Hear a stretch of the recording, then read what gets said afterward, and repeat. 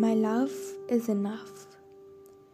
He touched me like a rose with a delicate touch in the places I am lonely, like he separated every petal of my self-doubt buried inside me.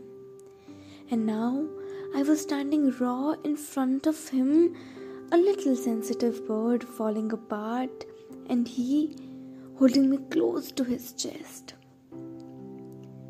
I am a safe bird sleeping next to his memories, and I wake up cuddling with them every morning, running and running and running towards him while he always puts me on a full stop.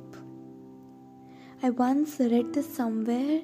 He was never mine, but losing him broke my heart. I felt it. Yes, I did. Have you ever fallen for someone just because they would never fall for you? Have you ever loved a stray dog knowing that your mom would never allow you to bring him home? He was like a parent to his love who would never let his love adopt the poor me.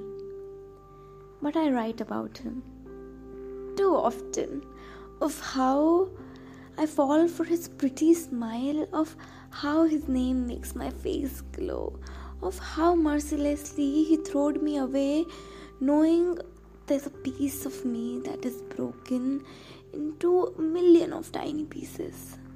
But he is my favorite muse.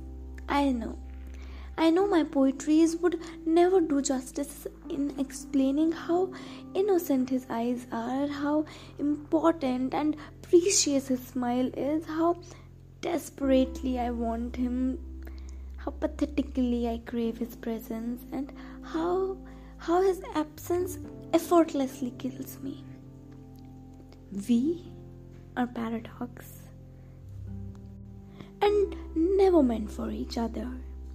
He knew this, while I always tried to comfort him with the lie that maybe we did. I remember when we met for the second time, he was happy and wanted to dance while I was trying not to fall apart.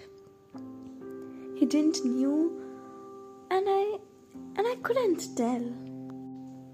They say healing is personal, and so is loving, I say.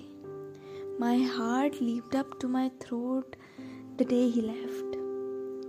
I barely remember how he was smelling the day I slightly bent towards him while he was biting my lower lip and our tongue gripped into a forbidden romance, leaving us wanting for more. Despite the cold breeze freezing my body, my cheeks turned burning red when he wrapped me close to his chest. His warm fingers fondle my neck while his thumb tickles my cheeks as he gently grabs my thighs and my chest slightly leans towards his. My fingers on the collar of his jacket curled upon as he deepens to suck my lower lip, squeezing my inner thigh as he unhooked my mitts of perfect. For a second, my heart feels heavy, but now I have realized there's nothing as perfect as we make thinking about it. Firsts are always meant to be special, so you keep that memory alive in your mind until someone slurps all the oxygen in your lungs till that memory vanishes from your mind. He made me believe I am the girl no one would ever rhyme with forever, but I rhyme him. I rhyme him with my forever favorite thought I can never stop writing about. And maybe I am not too much and he is usual to bounce off something, so I let him break my heart and kiss him out of adoration and be the hypocrite he thinks I am and tell him I don't love him anymore and go back home and write about him. But sometimes when he crossed my mind, I wonder if he was not lying of how beautiful my heart was and how happy I made him.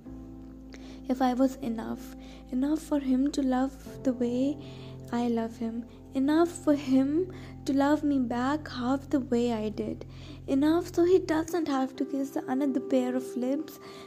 Maybe I wasn't enough, and maybe I can never be enough for him to love me back. So I know my love is enough. And then sometimes I wish I could decode my mind and nurture it with all the love I give to others I never received back.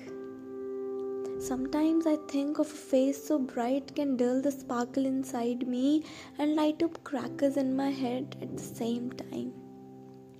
Sometimes when I think of all the ex-lovers, I remove the metaphors and I wish I have never met them.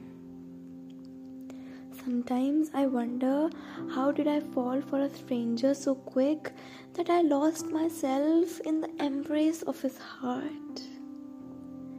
One fine day, I will finally overcome the hue of his eyes, the color of his skin, the taste of his tongue, and the sharpness of his nose, the depth in his eyes, and all the pain he hides. Sometimes, just sometimes, I want to cry to all the pieces I lost being silent. Sometimes, just sometimes, I want to cry on cowardness of my acceptance issue to whatever I feel is love, and what I write is just a love poem. I'm writing for my unforgettable wounds that have turned into scars that may never fade with time, just as my love that is immortal for you. And sometimes I feel I owe an apology to myself for hurting this little girl inside me.